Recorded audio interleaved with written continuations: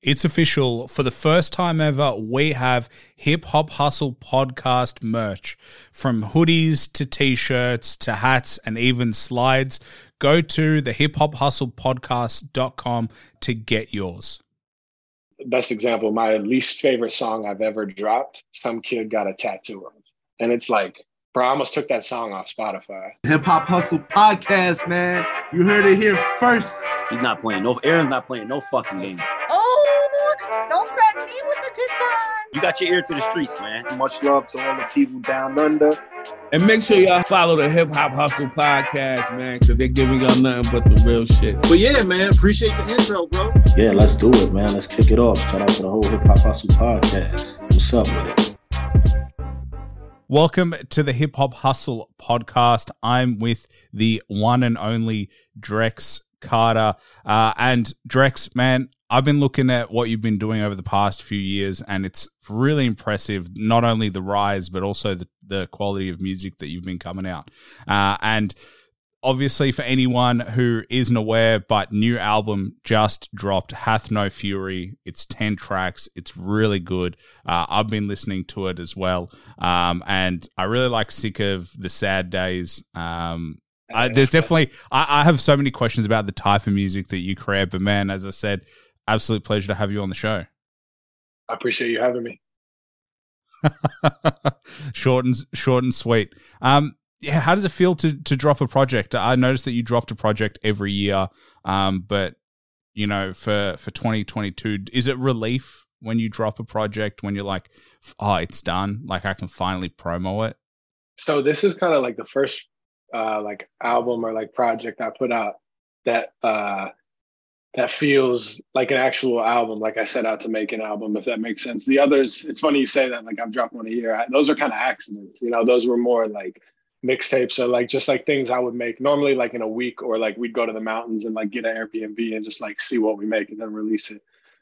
So kind of, we were talking before the show, I feel like I've always been like kind of finding my sound. And I think this one was like, I went through one of the toughest things I've gone through in my life at the beginning of the year. And then it was just like out of this feeling of like pain, like creating again. And it felt like, oh shit, like this is like what it felt like when I was a kid. Like this is why I started, you know? And so like through my journey, I feel like I had like this reawakening of like, oh, okay, like this is the feeling that made me kind of start. And also I feel like I'm at a place now where I have stuff to say and like actually like I'm good at my craft and like really want to put it all in one like concise place for people where they find me, whether it's from my freestyles or from, you know, older projects or older singles or whatever it is, like something I can kind of point people towards and be like, yo, this is kind of like me trying to put the pieces together of like, this is like the first one, you know? So that's, it's weird. Like people feel like, oh, you've been dropping projects and this and that. And like, for me, it's like, oh, it's kind of the first one. And even with that, it wasn't like I set out to do an album even, right? Like I would just make, at the beginning of this year, I was like, I went through that thing. And then like, it got to the point where I probably made like 100 songs. And then like of those, I found like this like common thread sonically through them and like really learned like what I wanted to be creating. Even lyrically, like I learned like a lot of, you know, like a lot of what I want to be doing is storytelling. And just, I think I figured out a better way to do that for the types of stories I'm trying to tell.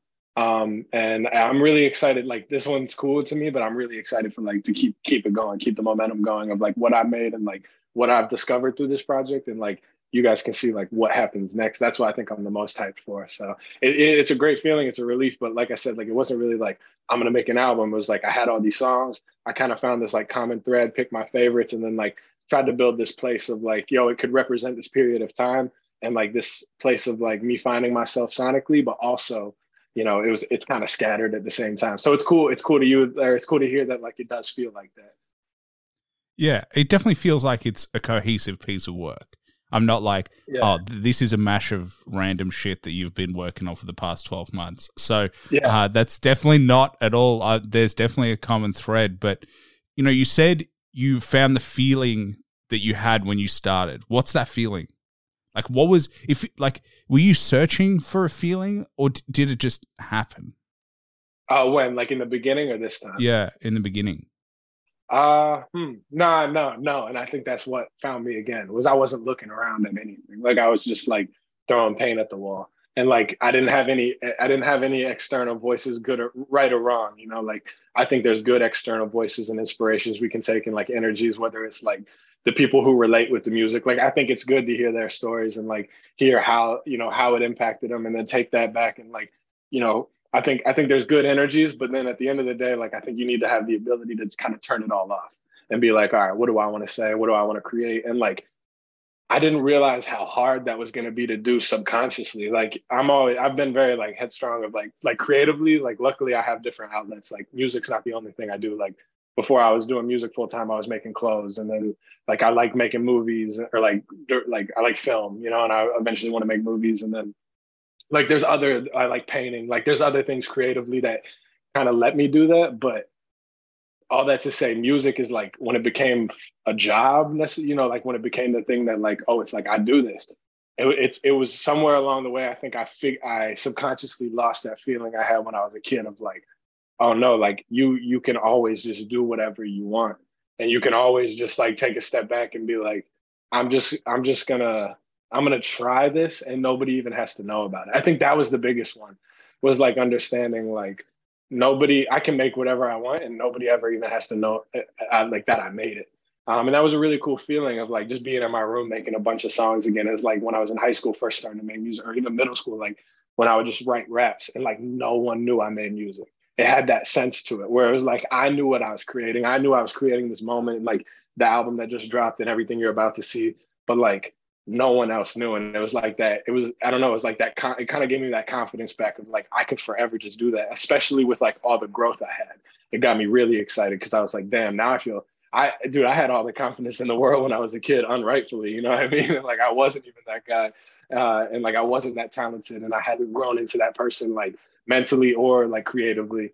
And like anyway, it was like kind of that coupled with I had gone through that, and I did feel that like actual sense of confidence, and like rightfully so. And then it was that coupled with that feeling of like, oh, I'm a kid and I can just throw paint at the wall and see what happens.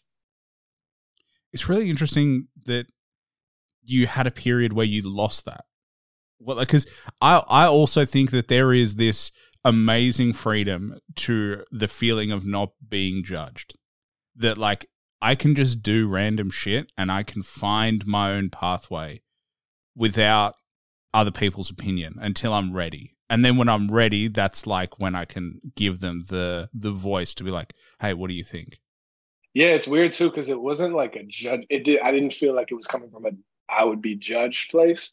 I don't even really know what to call it. I think it was more just like the anxieties of like being a creative full time, you know, like making decisions. Like, it was probably like decisions fatigue, to be honest. Like it was all of these things that it wasn't even that like, you know, when you go to start a new project or anything, right? Like you just start something fresh, and it has that feeling of it being new.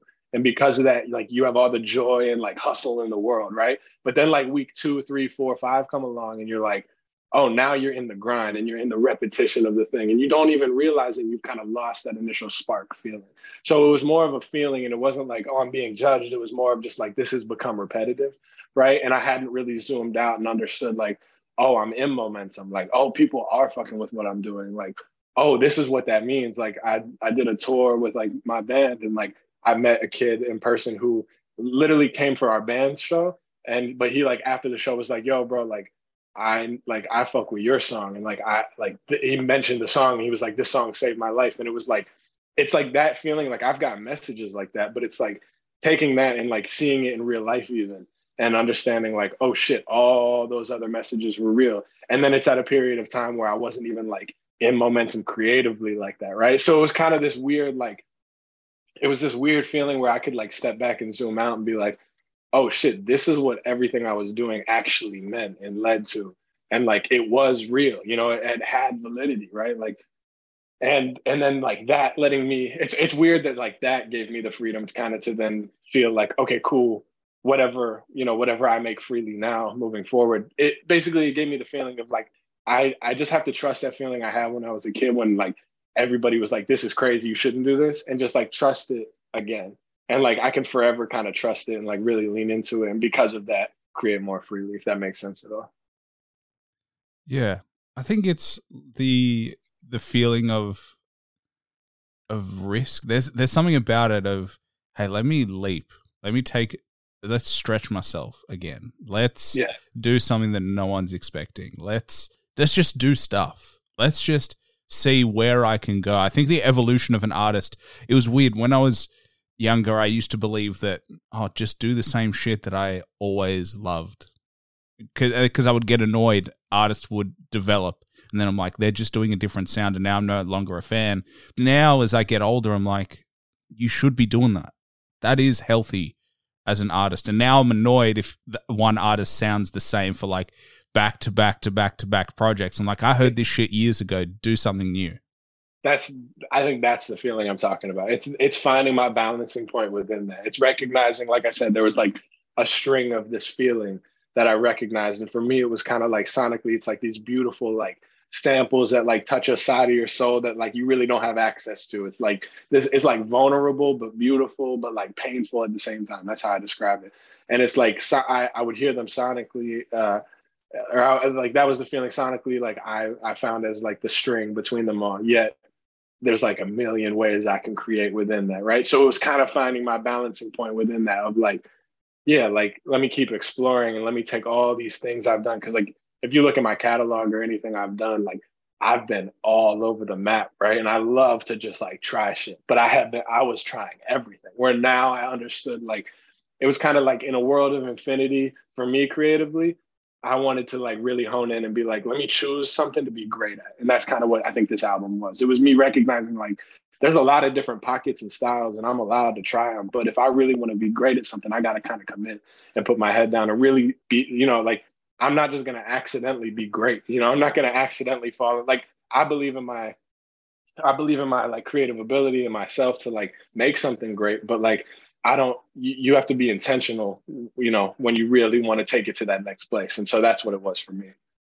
Well, I think in a weird way, it's like you find your lane, but then all of a sudden it feels narrow.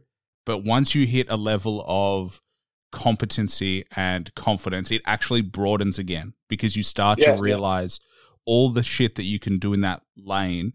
And it just becomes this massive world of, even in this little pocket, I have this spectrum.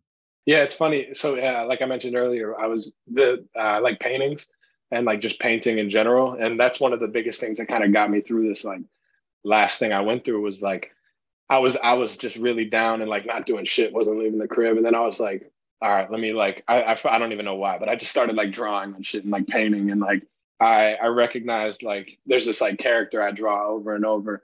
And with that character, like I have sketchbooks and like I'll draw the same character over and over, but I'll draw them in like different scenarios. So like whatever page it's on, like I have to draw the same thing, but like I'll do it in a different way. So like I got a multicolor pen I use and it's like red, blue, green, and black. And like I've got those 4 colors to work with, right? So it's like I could draw that same character in 4 different colors, and that's 4 different things. Or maybe I draw them like 4 times or maybe 10 times, so different number of times. Maybe I just draw the head. Maybe I just draw his leg or the arm. Maybe I just draw like the stars I put around him.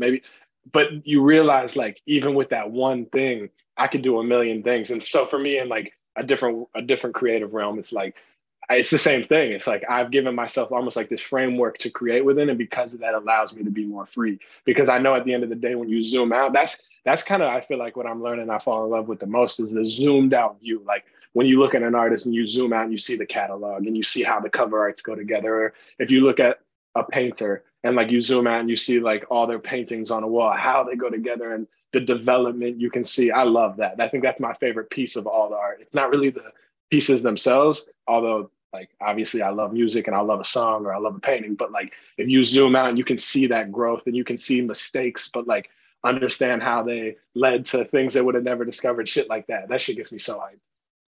Well, I think imperfect music and imperfect art makes art.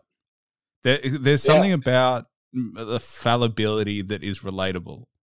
I think it's just honest. I think you get closer to that point of honesty. I'm trying to think of the right way to put it. I don't know if it's that mistakes come from that place of honesty or things that have honesty tend to come from a place of mistakes, if that makes sense. But like if you think about XXXTentacion, like when he first started cooking up and like really blowing up, his records technically didn't sound good, right? but it's like that's because he was recording on like a bad interface and a bad mic, and it was just like that's what they had to work with. But yet you could hear the honesty in the records, and like in this world of like that was like a time where everything had to be perfect, and like it just reached this point where people were sick of it and they wanted something real, and you could feel the realness in it. And then that's why I think he's one of my favorites, because like then when he got access to that, like those resources for it to feel right, it still had that sense of honesty, but now it had room to grow, right? And that's, I think, I try to lean into a lot. It's like, fuck the tools you're working with. Lean into that honesty, become confident in your abilities, and no matter what setting you're in, you know, you're gonna ball. Like, and I think that's what like a lot of the best art comes from. Now, it doesn't necessarily even have to come from that place. Like, there's great pop records, right? So you can do it, but for me, it's like my favorites is that place of like just like a bad microphone, and but it's like moments in time, and that's for me. That's why I try to make my music like if there's a reason like I hate re-recording shit. Like a lot of times, like, you know, I'll have like writing sessions where like I enjoy like writing. I never really land anything because it's more just like an exercise, but it's like writing art for other artists in mind, right?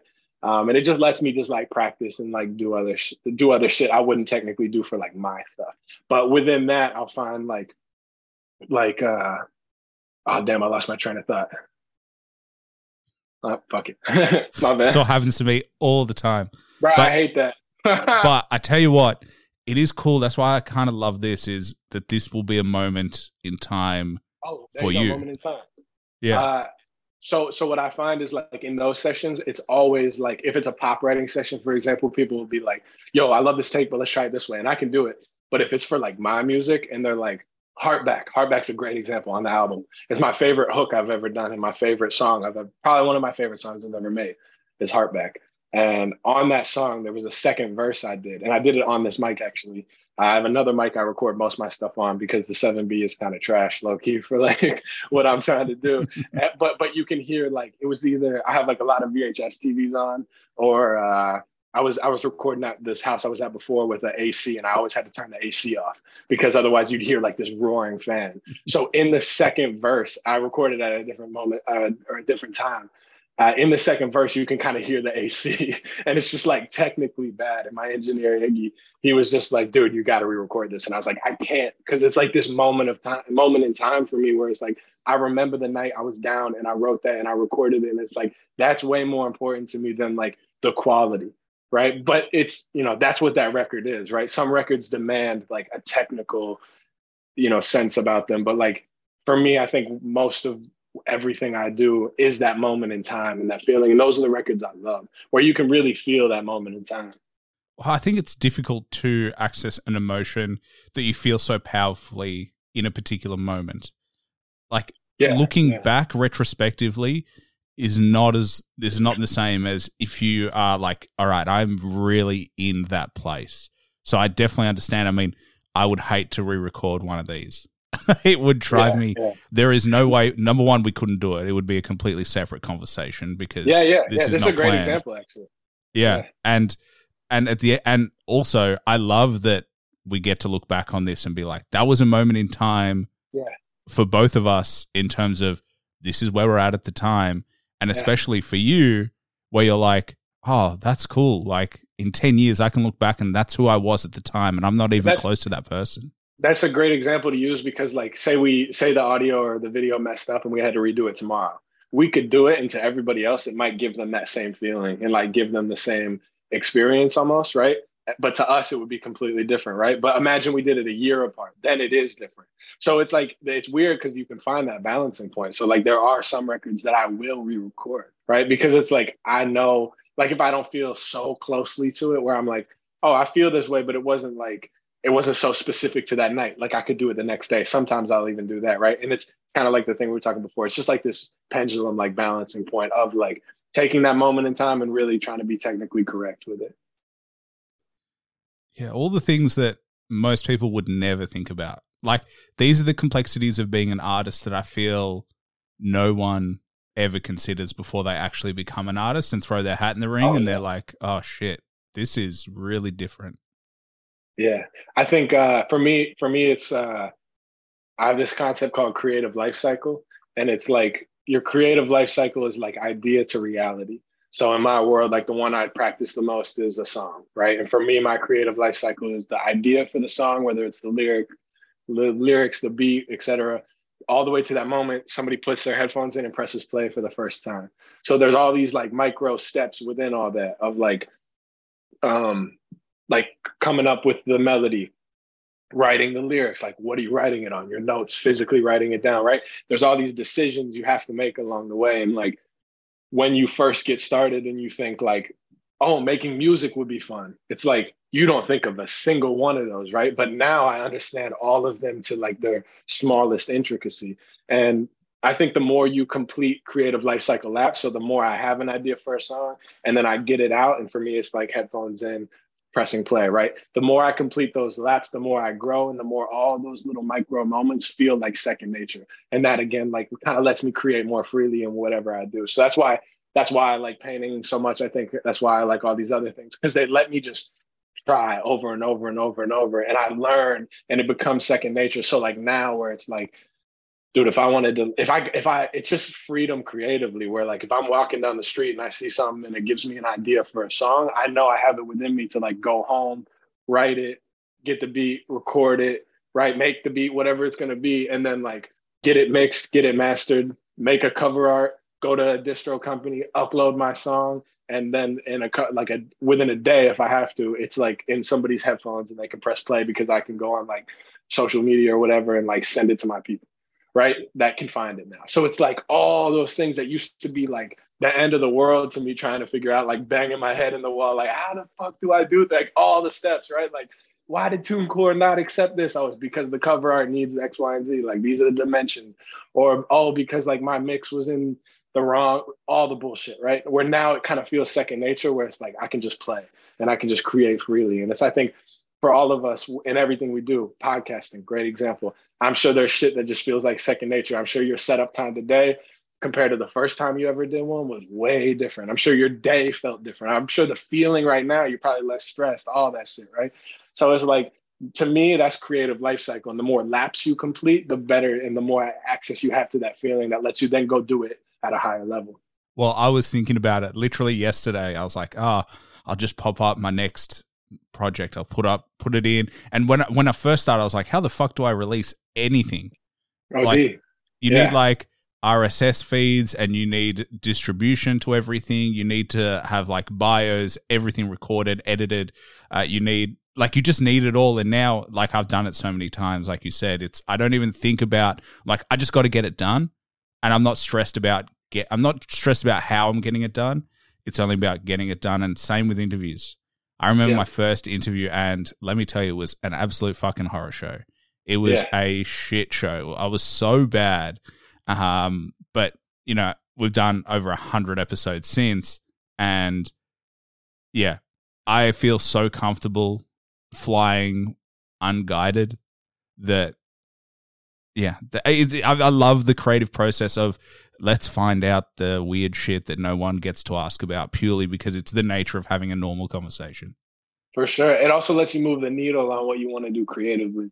So like for me, creative life cycle is that idea for a song into headphones. But like now that alone makes me like feel bored. So like now my creative life cycle, I feel like I'm working on the most is like shows.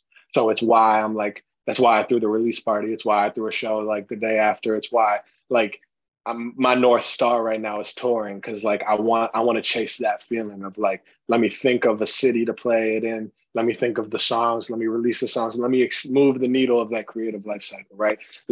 Rather than the idea for the song and then it's in the headphones, why not idea for a song and then I play it at a show, right? Because I think I feel my impact more that way and I can actually get my message across and like, you know, that it lets you move it. And I'm sure there'll be a point where I'm bored with that and I want to, you know, that's your growth and it lets you keep moving your needle creatively forward. But yeah, like I think the best way is just completing those laps and be intentional with like what those laps look like, you know, otherwise like you don't stick with anything, you know? Yeah. I think it just goes back to becoming an expert and becoming comfortable with your version of what the creativity looks like. And something I wanted to ask you about was there is pain and there is sadness in your music. and I wonder where that comes from. I've always, like you mentioned, Triple X Tentacion, and I wondered where the pain comes from, because accessing it doesn't feel manufactured, it feels real. And so it's always intrigued me, people who create heartfelt music that makes you feel sadness as opposed to other emotions, how that's accessed and what drives that force. Again, I think it's kind of just like an honest approach to creativity. Like I said, like that feeling I had when I was a kid, it was because I felt like this sense of like, this sense of like, at first probably even anger of like, I understand what I want to be doing, but like everybody in my life that gets to tell me what I need to do is telling me I can't. And it was like, to me, that was so like unrealistic. It was like a bad way to look at things. And it just like, as it happened more and more, it just made me angry, you know? And then like through growth, I understood like it was realistic, and like these people just wanted to help me, right? And they couldn't understand that like this kid who was like 12, 13 knew he wanted to be a rapper. It's like, bro, that's ridiculous, right? Like it takes a level of ridiculousness, right? But it's like, for me, it was just simple. It was like, I love to do this thing, and like I'm down to work hard at it. So like, let's go. Like, let me get started. And like for other people, it's like, it just doesn't match with like the timeline of a regular like existence. It's like, yo, you need to like, you'll figure out what you want to do and like have tried enough things by the time you're like 22, 23 to then make make a decision of something you want to really try. And then from 23 to 30, like that's just a normal path, which to me was just bullshit. It was just like, bro, I know what I want to do. I love it. I was always just doing shit. So I was always trying things, seeing what I liked, seeing what I didn't. And then like from there, like recognize what I really want to do. And then from that place of like, oh, you can't. And then like being like to the point where it's like, bro, like I don't even like, I know what I want to do and you're telling me I can't. And to the point where it was just, I think that's kind of where my why even stems from, that and a lot of other things. Like my brother has autism, and it was kind of like growing up, like seeing him not being told no, but like what society tells you no to. Like there was this time we were all at like we were at like a big church for like an Easter service or something, and it was like 1,000 people there, right? And like they're playing music, and then my brother like ran on stage, right? And he's like jumping around on stage, and the whole church is losing their minds and like, yo, what's going on? And then like they get him and they bring him off, and it's just like, or being in a restaurant and like it's supposed to be quiet and you're eating, and like he gets up and starts yelling and dancing, right? And like seeing that over and over, where like realizing it's not the end of the world and it's not really a big deal, but we make it out to be a big deal. So all those things I think inform my why, which is like, don't let anybody tell you what you can or can't do. And like from there, it was like, I wanted to just like have that impact at scale, because it was like taking that feeling and that pain I had as a kid of like, you can't do this, and then like flipping it and being like, nah, it's just like genuine passion. And if you believe in it, really just go for it, because like it's unrealistic to not to, because you're not going to lead a life of fulfillment otherwise. And I think that'll lead to a lot of other solutions. And then that turned into like trying to empower creatives, because I feel like I have access to like one perspective of what that means. Like, don't let anybody tell you what you can or can't do. And like, I can be proof to some people, but like, I don't have access to a lot of perspectives that like also need to be heard, and like voices that need to be heard with like other conflicts that I can't even begin to comprehend. You know what I mean? So a long answer to, I think that's where the pain originated, was being told what I could or couldn't do. And I think that's what informed my why. And then as I grew, then it's just lived experience, you know, of once you decide what you want to do, that's great. That's step one. And that's the hardest thing. Like the greatest gift in life is a passion. But like, once you find that just allows you to play the game. And then you start the game, and like along the way, there's a lot more pain, you know? So I think it's lived experience. And because I've kind of set out so early and understood like, nah, this is what I want to do, and I really am going to try at something, and I know what that thing is. And like, if I, you know, fall down, I have to get back up. Like, you're going to have to get knocked down a lot. So it's just like an honest place. My music was always that place I keep talking about when I was a kid. It was just that place I could go to like write down how I was feeling and really like that's what it was. It was like almost like a sense of therapy for me. I'm terrible. It's wild because like I'm terrible at talking about how I feel with people, or like terrible, but like it was just this place I could go and be like, I'm gonna be me fully, and like really like talk about it, or like take the way I'm feeling and flip it, and like put it into this like thing I like to create.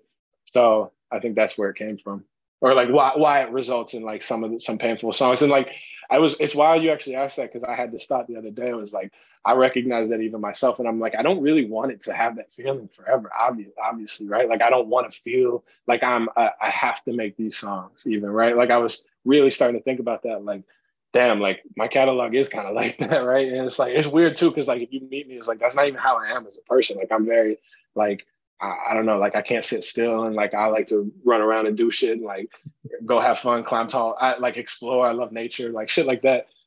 But yeah, like that is how it comes out. So I forget the thought I ended up having with it. But anyway, I was thinking about that the other day. Yeah, it is funny that you get asked the question you've been thinking about for a while. Yeah.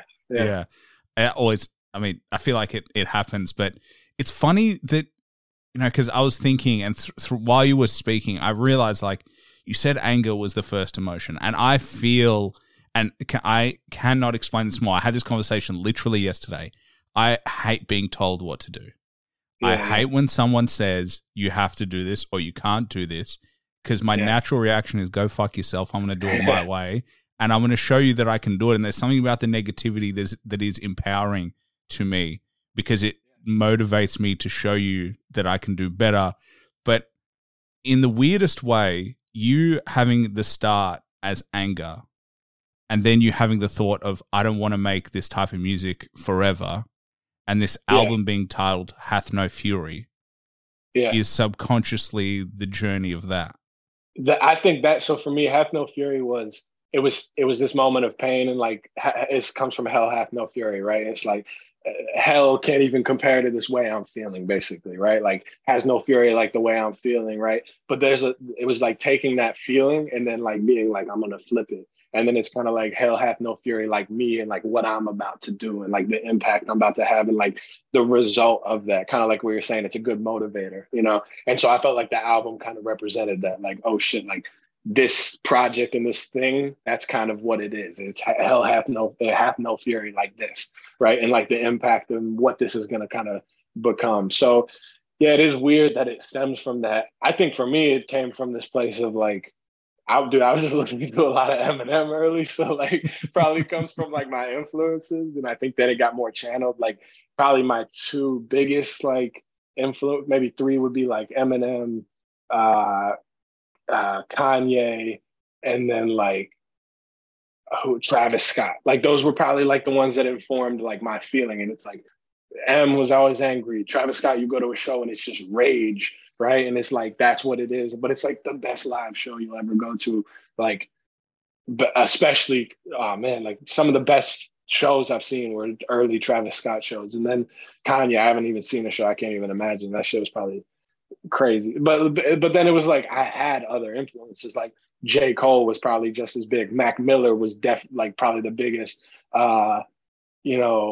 Kendrick, right? These like a lot of lyricists, right? And then it was just like, I think people who were being introspective, and then it was like almost like, I guess people who were just thinking and talking about it and having an open conversation. And that was always interesting to me. I think like being that kid who was like, I know what I want to do. And people were like, no, you don't. Me being like, me knowing like, I for sure do, right? And it's like then taking that and doing something about that. And then like the growth that comes with that. And then like wanting places to go to talk about it. But like my peers or like people my age or like even most people older than me, I can't really have a conversation that like is on that level, if that makes sense. Like most people don't take that leap ever. So it's like being a kid and knowing it and then doing something about it. And then like now still trying to grow and looking up, but like kind of looking around. Like I seek that conversation constantly. And I think that's where my music will go. It'll kind of be those like conversations I wish I could be having that like maybe I don't always get to have or have access to. I wonder what it is about us having dreams and then society or the world we live in trying to blunt those dreams.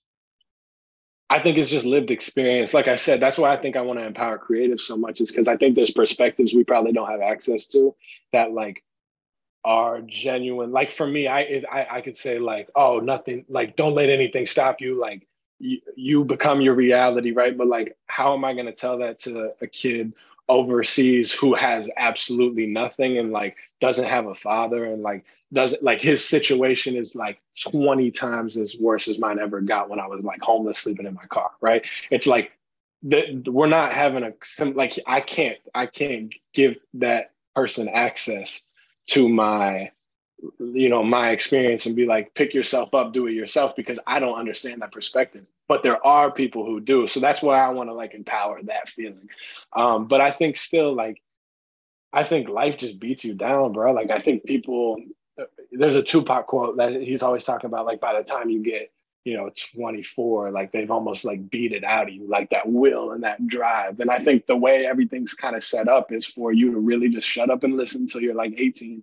And then you have like 2 to 4 years of like a chance. And like, that's your first years of freedom. Like most people aren't going to take that first 10 years of that freedom after their whole lives. You've been told what to do. And then it's like, all of a sudden I'm going to just take that and be like, let me work hard. It's like, you're going to explore. And then by the time you're done exploring, it's almost too late, which is why I really want to empower people to be like, don't let people tell you what you can or can't do early, because then you have that time to explore and it's needed and that creativity. And then that can lead to actual, like you actually have the drive to still do something about it, So, and I think it's a spectrum. So like maybe people like us, it's like you could go till you're 40 and you'll always have that drive, right? But it's like very rare. And I think that's why it's good. You do stuff like the podcast is fucking awesome. That's why, shit like this is really cool to me.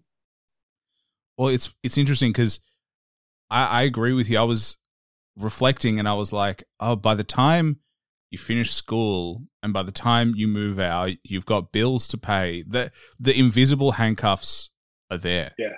Like you have those bills, like, and all of a sudden you've got, college debt, university debt.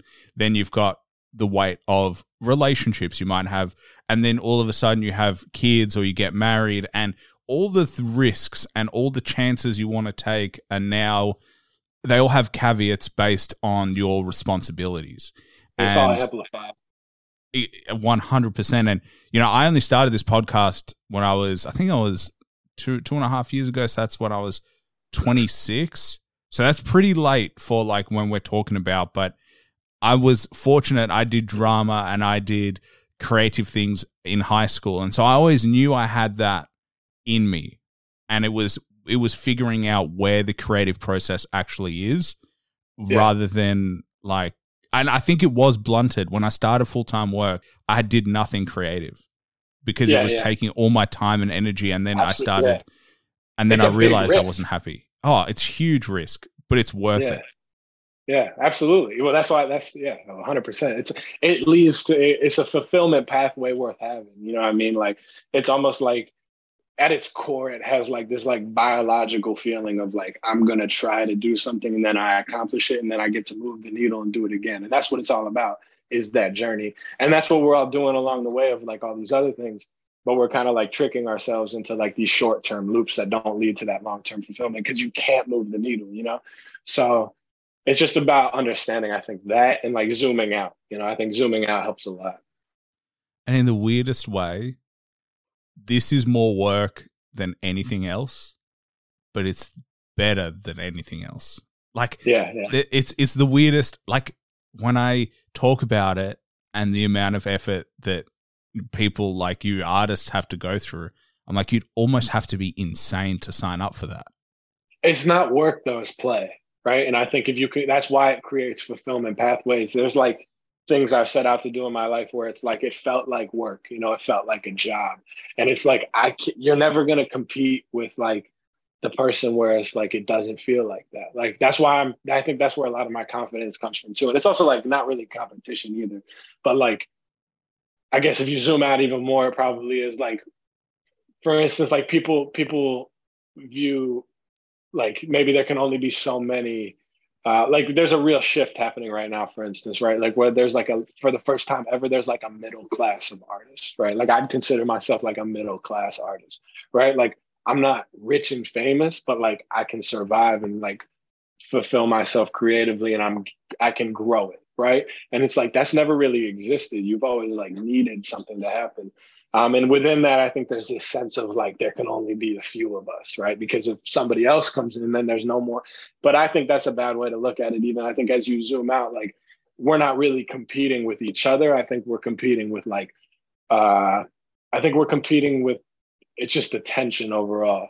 So, and I think, or like products, like, I think we're competing, like, I look at it like I'm competing with Coca-Cola, where it's like, I think eventually what's going to happen is there's going to be this tipping point where like music kind of goes down. Like, you're not really making as much money off music, probably nothing.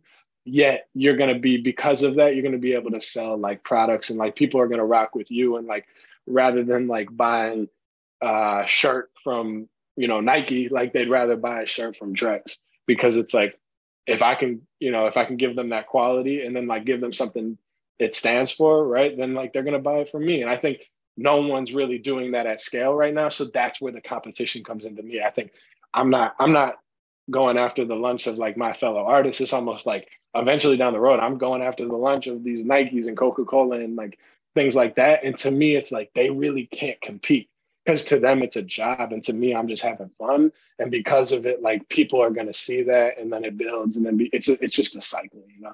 So I think because of that, you're going to see this massive shift in like society because of that, because it is play. And because that is kind of what you're seeing with YouTubers. I think they're going to be the first, because they have like the most access to like really building communities, you know? And like at scale, like, it's hard for a musician to have like a weekly conversation with their audience, right? But like, these YouTubers are able to do it every day, right? So like the Mr. Beasts of the world or whoever, like every fucking day they're going out there and they're just talking to their audience and building this relationship. And then because of that, they can sell them everything from chocolate bars to hamburgers now, where it's like, if you told somebody that, you know, 5 years ago, they'd say that's ridiculous. Like, I'm not going to buy my fast food from a YouTuber. Where I think just as ridiculous as that sounds is what it's going to be like in music. I think, you know, you're going to be like, I'm not buying my soda from a rapper, where it's like, why not? You know? Good point. Literally, why not? Yeah. But that's how podcasts most successful podcasts make their money off their own. It's, you garner an audience through free content, and then the audience wants to continue to support you, and they like what you do, so they purchase the products that you make because they're fans of the work that you do. And it's interesting because I think on a musical side, I also agree. I don't think you're competing with your contemporaries in the people in the so-called middle class. I actually think who you're competing against is big money studios. I think there is this competition that's happening right now, and I can kind of feel it when I speak to different artists, is there's this growing feeling that big studios are not what's good for music, and so fans are moving to artists who are independent and can create from a place that is honest, raw, and real, and not muddied by the true waters of making huge cash. I don't think they're doing that consciously, though. I think it's just because the result is the product is better. Like what we were talking, the honesty shows, and because of that, more people are drawn to that. And so because of that, I think that's why you're seeing the needle move there. And then you're going to see the mass shifts of industries kind of move there, you know? But I mean, even with that, to me, the music industry isn't a big industry. Like, it's big as far as eyes. Monetarily, it's not that big. You know, if you look at like Netflix, for example, or like Amazon, like those are industries. Amazon does more in a month than the whole recorded music industry does in like a whole year, right? Shout out Circa, entrepreneur. He taught me that one. But it's like, he made me see, it's like, it's a small industry, you know what I mean? And because of that, I think that's where my feeling towards like, bro, we're going to be selling merch. We're going to be selling like things that we enjoy creatively to our people, if we're going to survive, you know? And like, I think that's what it's been. It's like, dude, I would never release like I don't think 99% of artists who sell t-shirts are actually infatuated with selling t-shirts. I like selling t-shirts. I like clothes. I like fabrics. I like painting. But like, I don't think everybody has that same creative draw. But like, I bet you there's artists out there who love coffee, right? But they don't sell coffee, but they'd rather sell coffee than a t-shirt because they actually love it. And you're going to see somebody do it and somebody else and somebody else. And it's going to be this domino effect of like, well, why not me? Right. That's all it's going to take. And so I don't really know how it works out, but I think, like you're saying, that honesty is just gonna. There's more attention going to be garnered toward that. Industries are going to kind of shift towards that, and then because of that, they're going to monetize it differently. Yeah, I think in the weirdest way, even still, we haven't figured out how to monetize music properly, because the movie industry, they figured out how to monetize movies. That's why there's so much money pumped into them. So, and because it's so easy these days to create music and put your music out there, that I think it's still like there is a huge barrier to entry when it comes to creating movies. I mean, you said you filmed. I saw, you have the Moonlight Madness, like the short. That's one of my favorite things you've done. Yeah. Yeah, it was really cool. But you've got Moonlight Madness, and it's like 24 minutes. But the time it would have taken to film all of that is not the same. And then distribute, and we're talking about the quality of cameras you need to get, the time it takes to editing, like the barrier to entry to creating a film. Especially now, you need characters, you need actors, you need. And again, I'm talking about a normal film. You could do a solo project where you do it all by yourself, and it's not that big, but there's a huge barrier there for most independents to even consider something like that. And I contrast that to music. It's not the same in terms of, as you said, you can just do it on ship mic, and this still feels great. Yeah. I think it'll just take time. I was actually having a conversation with somebody who does like, they basically manage projects. So they were working on the new Knives Out.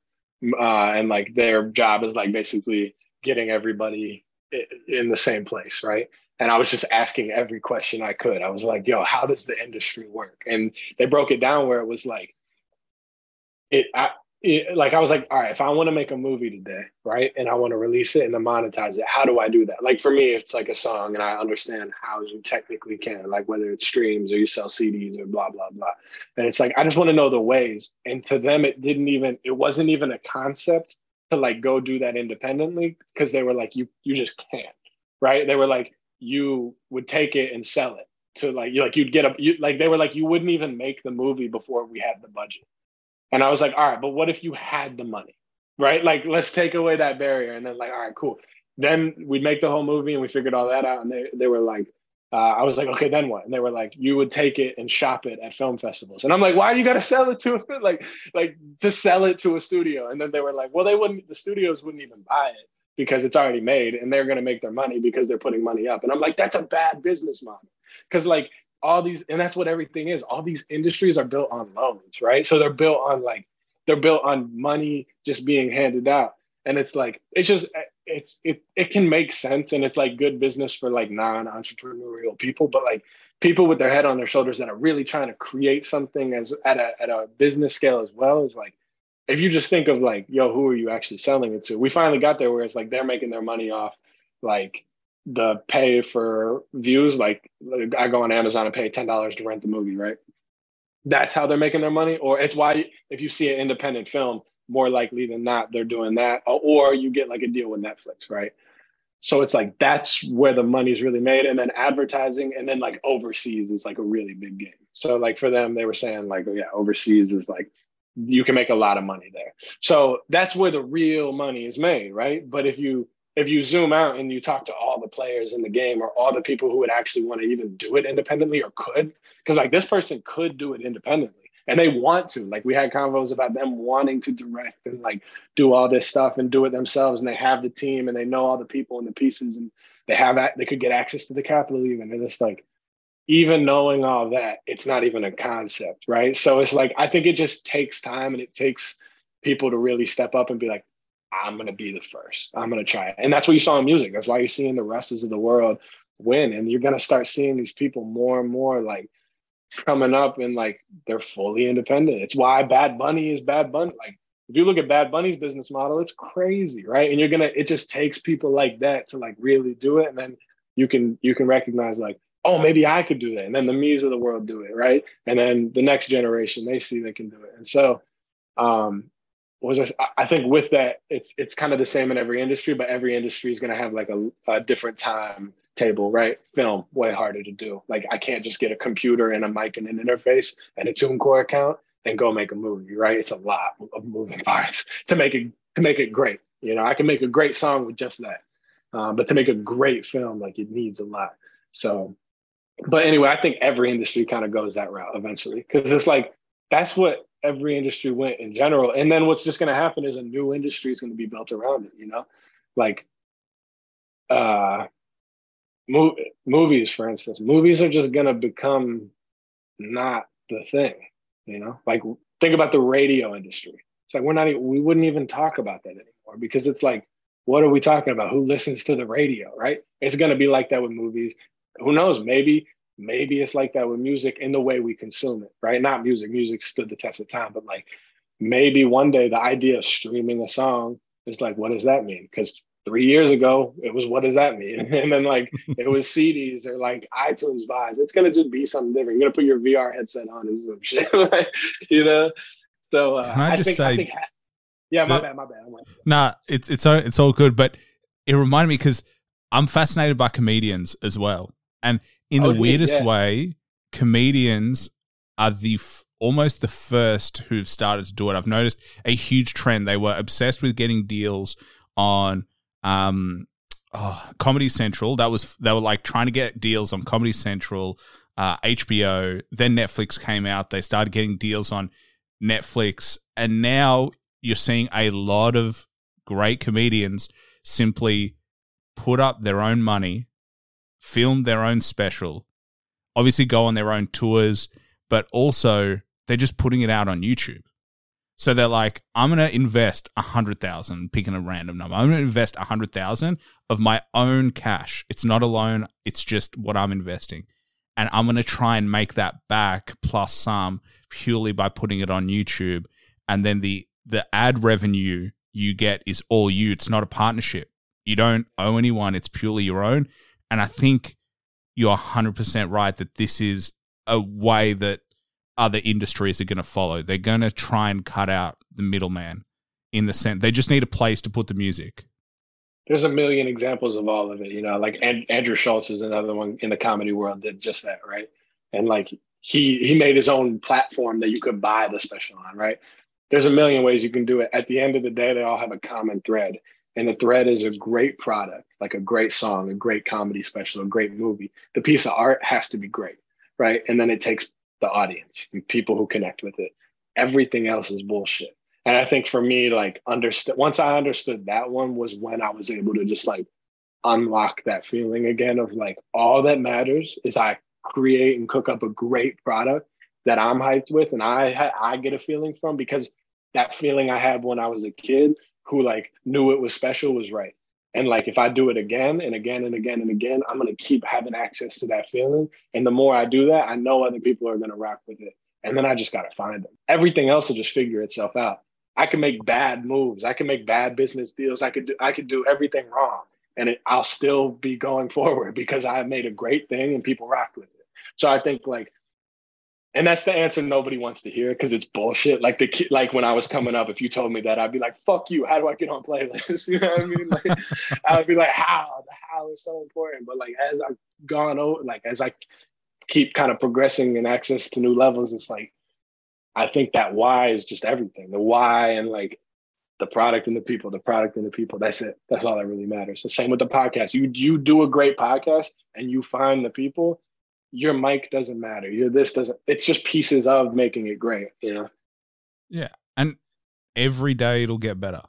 Absolutely. As we said, the first track you ever released is not the same quality of the music that you put out now, but being able to go back and see the difference is the interesting part. It goes back to what we're saying, the journey of an artist and who an artist becomes on that journey is part of the reason we follow an artist, as well as obviously the art that they create. But there is something amazing to watch.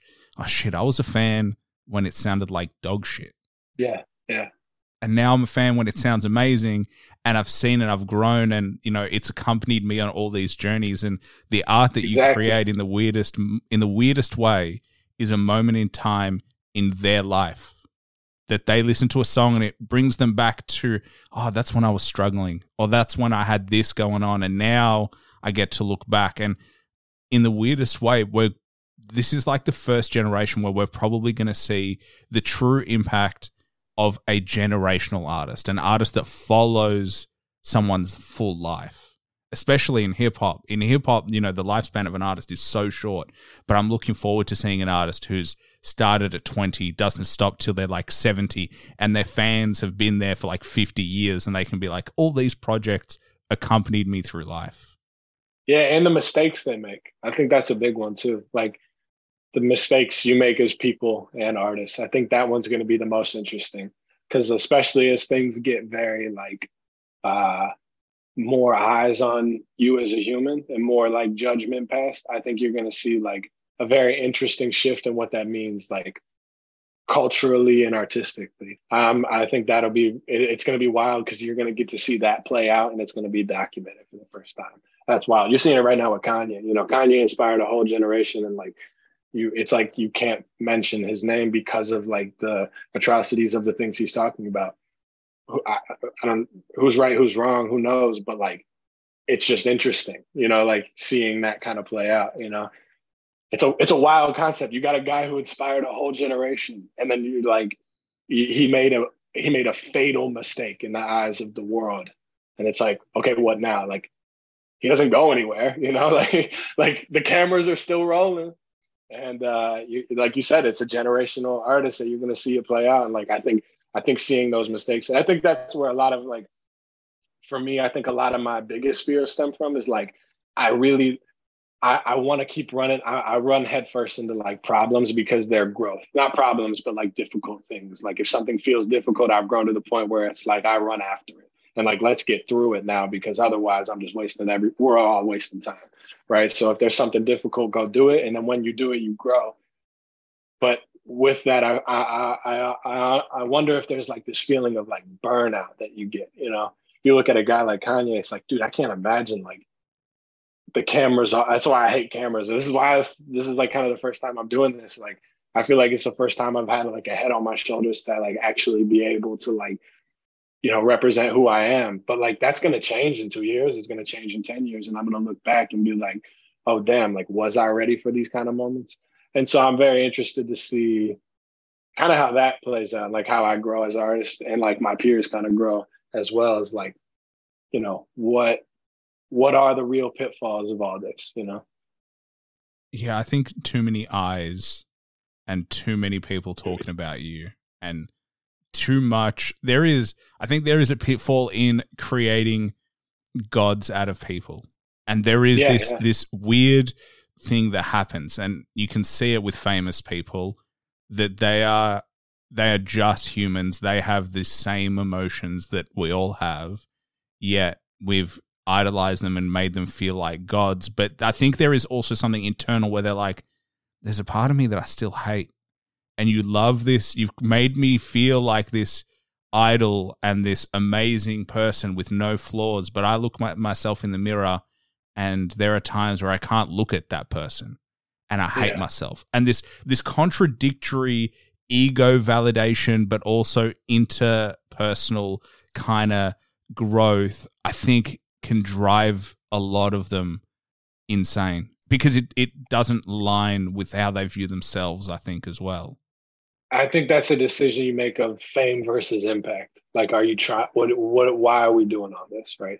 Is it for that fame and that feeling and the access, or is it for that impact? And the message and the things, the standing up for the thing you believe in. And then there's a spectrum of everything in between. But like, yeah, I saw a post today actually, and it was this artist from Orlando named Kasky, and he posted, it was like a long rant about fame versus impact. And for me, it's always been like my why instead of like the how. And I think it's kind of similar. It's almost like, what are you chasing a message and like a result of that, or are you chasing self-validation? And I would probably say when I started, like when I was like 13, 14, like I was probably chasing that like self-validation because everybody else was saying you don't got it. And it's like, fuck you, I got it. But like once I knew, like I didn't know I had it, I just felt that way. But then once I knew I had it, like, and once I knew I didn't have it, and then I grew into that person who did have it, I think then it was like that was that shift I started to feel of like, wait, why am I even doing this? Like, who gives a fuck if I win this game? Like, what happens then, you know? And it's like we were talking that zoomed out approach of seeing like, what is the result of all this going to be? And that's that decision, fame versus impact. Yeah. Do you know your next project in terms of, because you said you had hundreds of tracks throughout the year. Do you know what? That's funny you asked that. Last night I went through and listened to them all again. And I was just clicking through my whole like Ableton project file. And I found like 10 of them that I was going to release or I probably will release as like B-sides to the album. So I probably cut it to like 5. So it's more of an EP. So I'll probably drop that in like a week or 2. I'm trying to rush. Like I got to actually finish them. So I got to be quick, but we'll see. My birthday is in like 2 weeks. So I want to drop it kind of on my birthday as like the Hat No Fury B-side. And then after that, I do a song a week. So I'm doing a song every week until I go on tour. No idea when I'm going on tour, so hopefully shit picks up. And then, but I just, for me, it's like completing those creative life cycle laps. Like a song a week for me lets me do that at the scale. Like I make more than a song a week, right? But it's like a good, let me finish it, put it out, see the result, let's keep going. So that's why I do a song a week. I do them every Tuesday at midnight. And then I have another project I'm working on. A working title is called Winter's End. So I'll probably, because I wanted to drop it during the winter, but like, because it feels like the winter, but I'll probably be closer to the end of January, early February. So yeah, I'm working on that. I just decided to start that yesterday. Same with the B-side. So like 2 projects I decided to start yesterday, but both of those will be done within like, one of them's already done. I just got to finish them, if that makes sense. Like I've already recorded them all. There's the songs I was making during Hath No Fury that like got the axe for one reason or another. One was supposed to be the intro, but like we were talking about earlier, the sound quality was shit. But like it's cool. Like, yo, that's another reason I'm doing it. It's wild to see like when you release songs, and then like best example, my least favorite song I've ever dropped, some kid got a tattoo of, and it's like, bro, I almost took that song off Spotify. And it's like now it like what it meant to this person was like something I could have never expected. So you really never know the impact, and you never know how other people are actually hearing what you're doing, because you're hearing it way different because you're so close to it. But like let the ideas live, you know, like put them out, have a sense of like, you know, have your artistic taste in them still, and be like, if this is good or bad, you know, make judgments. But like at the end of the day, you kind of got to let more shit fly than not for the fame versus impact, for the impact route, I think. But anyway, so those are the 2 projects, and they'll be done pretty soon. And then after that, I think hopefully next year sometime I want to drop a project called 2047. It was like, I almost called this last project that, but then I came up with this like conceptual project idea of like damn, I shouldn't be talking about it this early, but fuck it. In a world like, actually, hold on, let me. I wrote the thesis down. Let me see if I can find it in my notes. Because it's this idea I've had forever. How the hell you spell thesis? Thesis. Well, I was going to say, by the time this actually drops, there's like a 6 to 8 week lead time on this. So okay. The good thing is that you're going to say it now, and by the time it comes out, all this thing is going to be real cool. So I just get the sneak peek, the exclusive. So that's so 6 weeks. 6 to 8 weeks. I think it depends on the cycle. So that means by the time this drops, wow. I mean, who knows? But by the time this drops, probably both those projects will have dropped. I'll have dropped like 5 more songs. Damn, that's crazy. All right, if you're listening right now, go check all that shit out. All right, hold on. I found the thesis. And by the time this comes out, the thesis and the idea will totally change. But we fucked up. The year is 2047, and we're sending our best people into space hibernation to outlast our soon demise. They won't remember a thing, but they will survive. What will we leave them to help them relearn our newfound glory and sidestep our fatal mistake? So it's basically like all knowledge is about to be lost, but like we're going to get to set, like basically, all right, if the world ended today, it started where I saw this thing where if the world ended, like if you removed humans from the earth within I forget what time period, something shorter than what it was. It was either a couple hundred, couple thousand years. You'd have you would have never been able to tell humans were on Earth. Like everything would be eroded and eaten by the Earth. And it's like, I saw that video as well, actually, on YouTube. Really? Like, yeah. I don't even know. I think somebody said it to me, and like I was like, nah. And I looked it up, and I was like, what the fuck? So I think it was like a couple hundred years or something crazy. And then it got me thinking. I watch all this shit on like the pyramids or like ancient civilizations we're just discovering that are like, oh shit, like literally as of 10, 15 years ago, we're finding like whole villages underneath shit.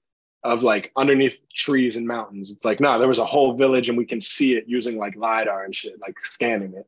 And this is like new developments, and like historians are like, nah, like they're very like stern to like actually accept these kind of theories, as they probably should, because otherwise we'd have some wild history. But anyway, it's like the ideas of like, yo, what if there was like something before us that had technology like just as great as us? And like, I always think it's fascinating. Like, what if, like, cause it's real, like it's a possibility, right? Like, what if we had crazy technology, we blew ourselves up and then it got disappeared, right? It's a realistic. So anyway, it's almost like playing with that idea. And then like, imagine you're in that scenario and then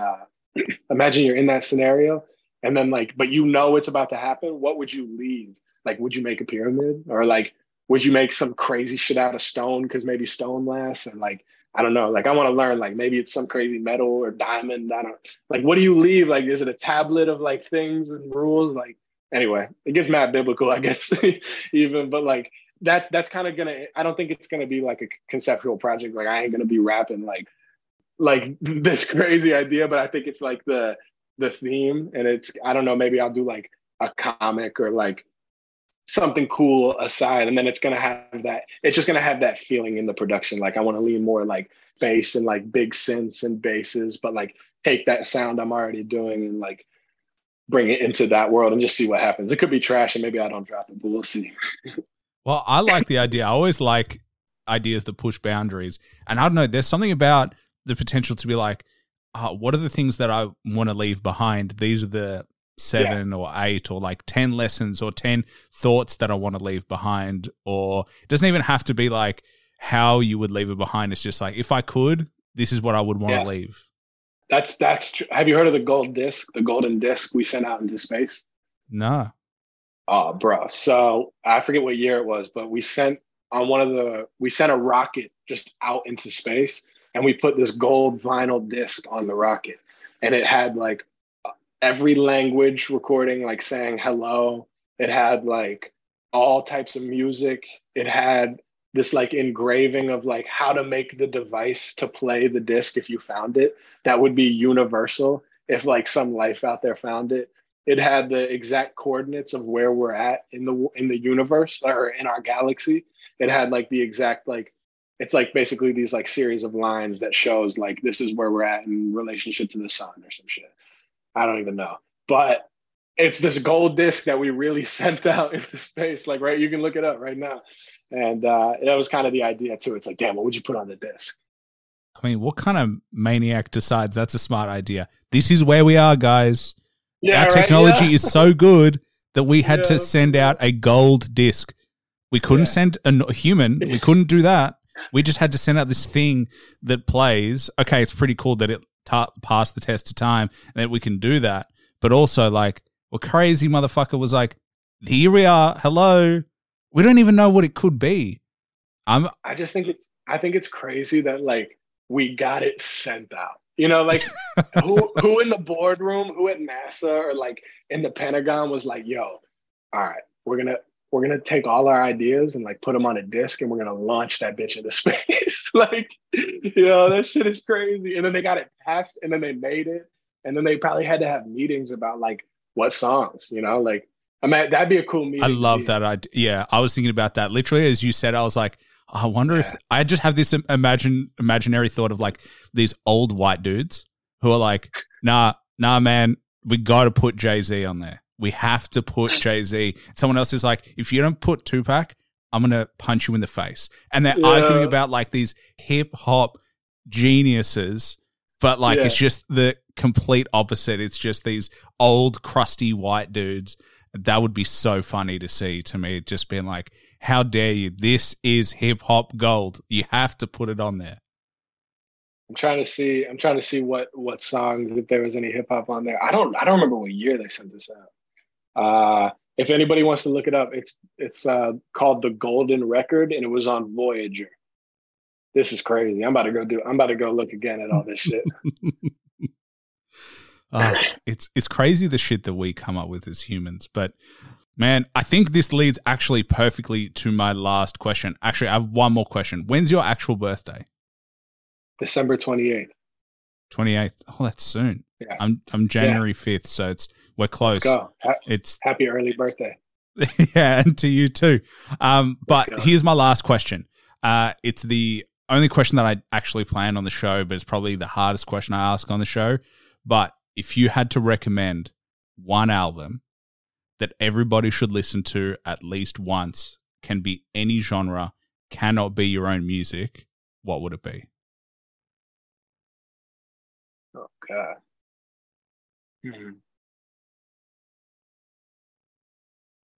You better have like 4 minutes of silence. Dude, what?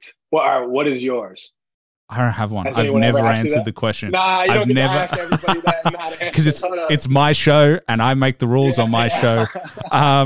But look, I've had honestly a lot of people. Most people are like, "Oh, you fucking asshole!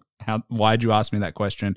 But the fastest person ever was Kyle Lucas. He came out with Aquemini by Outkast instantaneously, so quickly. Really? And then I just don't.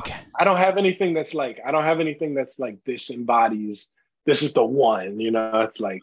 But is there anything that you think is like the way I can explain it is it's not it doesn't have to be the greatest project, but it's something that you think people should appreciate. And there's something that it may mean something to you that you think is underrated. I'm not asking for what's the best album. I'm just asking for something yeah. I think one of the most impactful albums to me was To Pimp a Butterfly by Kendrick. So that'd probably be, if I have to give an answer off top, that's probably what I'm giving. Just because I think there's a lot of different things to that question. Like, is it the music or is it like the message or is it and I think that has like a good balance of all of that. And that the convo they do at the end, actually it's crazy. The convo they do at the end has that concept I was telling you about in that conversation with Tupac that they made with like Kendrick and Tupac having a convo. He mentions that thing of like, by the time you're however many years old, like you kind of lost your drive. So yeah, I think that'd be my answer, I guess. Well, I love that answer because look at you making this conversation come full circle. Like you planned that. I'm not buying it. Look, if I'm smart enough to plant all these seeds to create a conversation, I think you're giving me way too much credit. But man, it's been an absolute pleasure. I'm glad you're starting to do interviews, and I'm glad that this is one of the first you've done. And you said you weren't great at talking about emotions and feelings. I think you did an awesome job. So definitely keen to see you keep doing it. But for everyone that, please check him out, follow him on all the socials. You've got cool visuals. As we said, Moonlight Madness as well is probably one of those deep cuts, but 24-minute video. I'm a fan, so everyone check it out. But Hath No Fury just came out. You're going to see the B-side come out. Probably it's going to be out already. It'll be out. And then there's going to be more projects. So make sure you check him out. Don't miss out. Follow him. But man, absolute pleasure. It's great to hear what you've been doing, and just looking forward to seeing you keep doing it and keep growing as an artist, man. Appreciate you. You're Australian based, right? Yeah. So my goal is by next year to have an Australian tour and a UK / Europe tour. So I hope I get to get out there. Me too, man. We'll just have to do this in person then. For real. That'd be fun. Yeah. And then we won't have to deal with the tech and recording, and it'll just be us sitting on a couch. I think that's the one thing this is missing. Can you hear me? Adjust. Yeah, all good. It just cut out. Look at that for timing.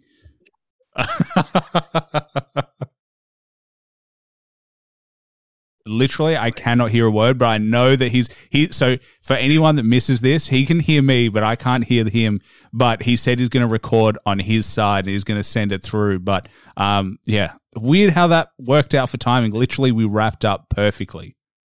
Yeah, I have no idea what the fuck he just said. So I appreciate you, man. We'll speak offline. And yeah, as I said, absolute pleasure. Thanks for listening to the show. Please like and subscribe and follow me on Instagram at @the_hip-hop-hustle for upcoming podcast news.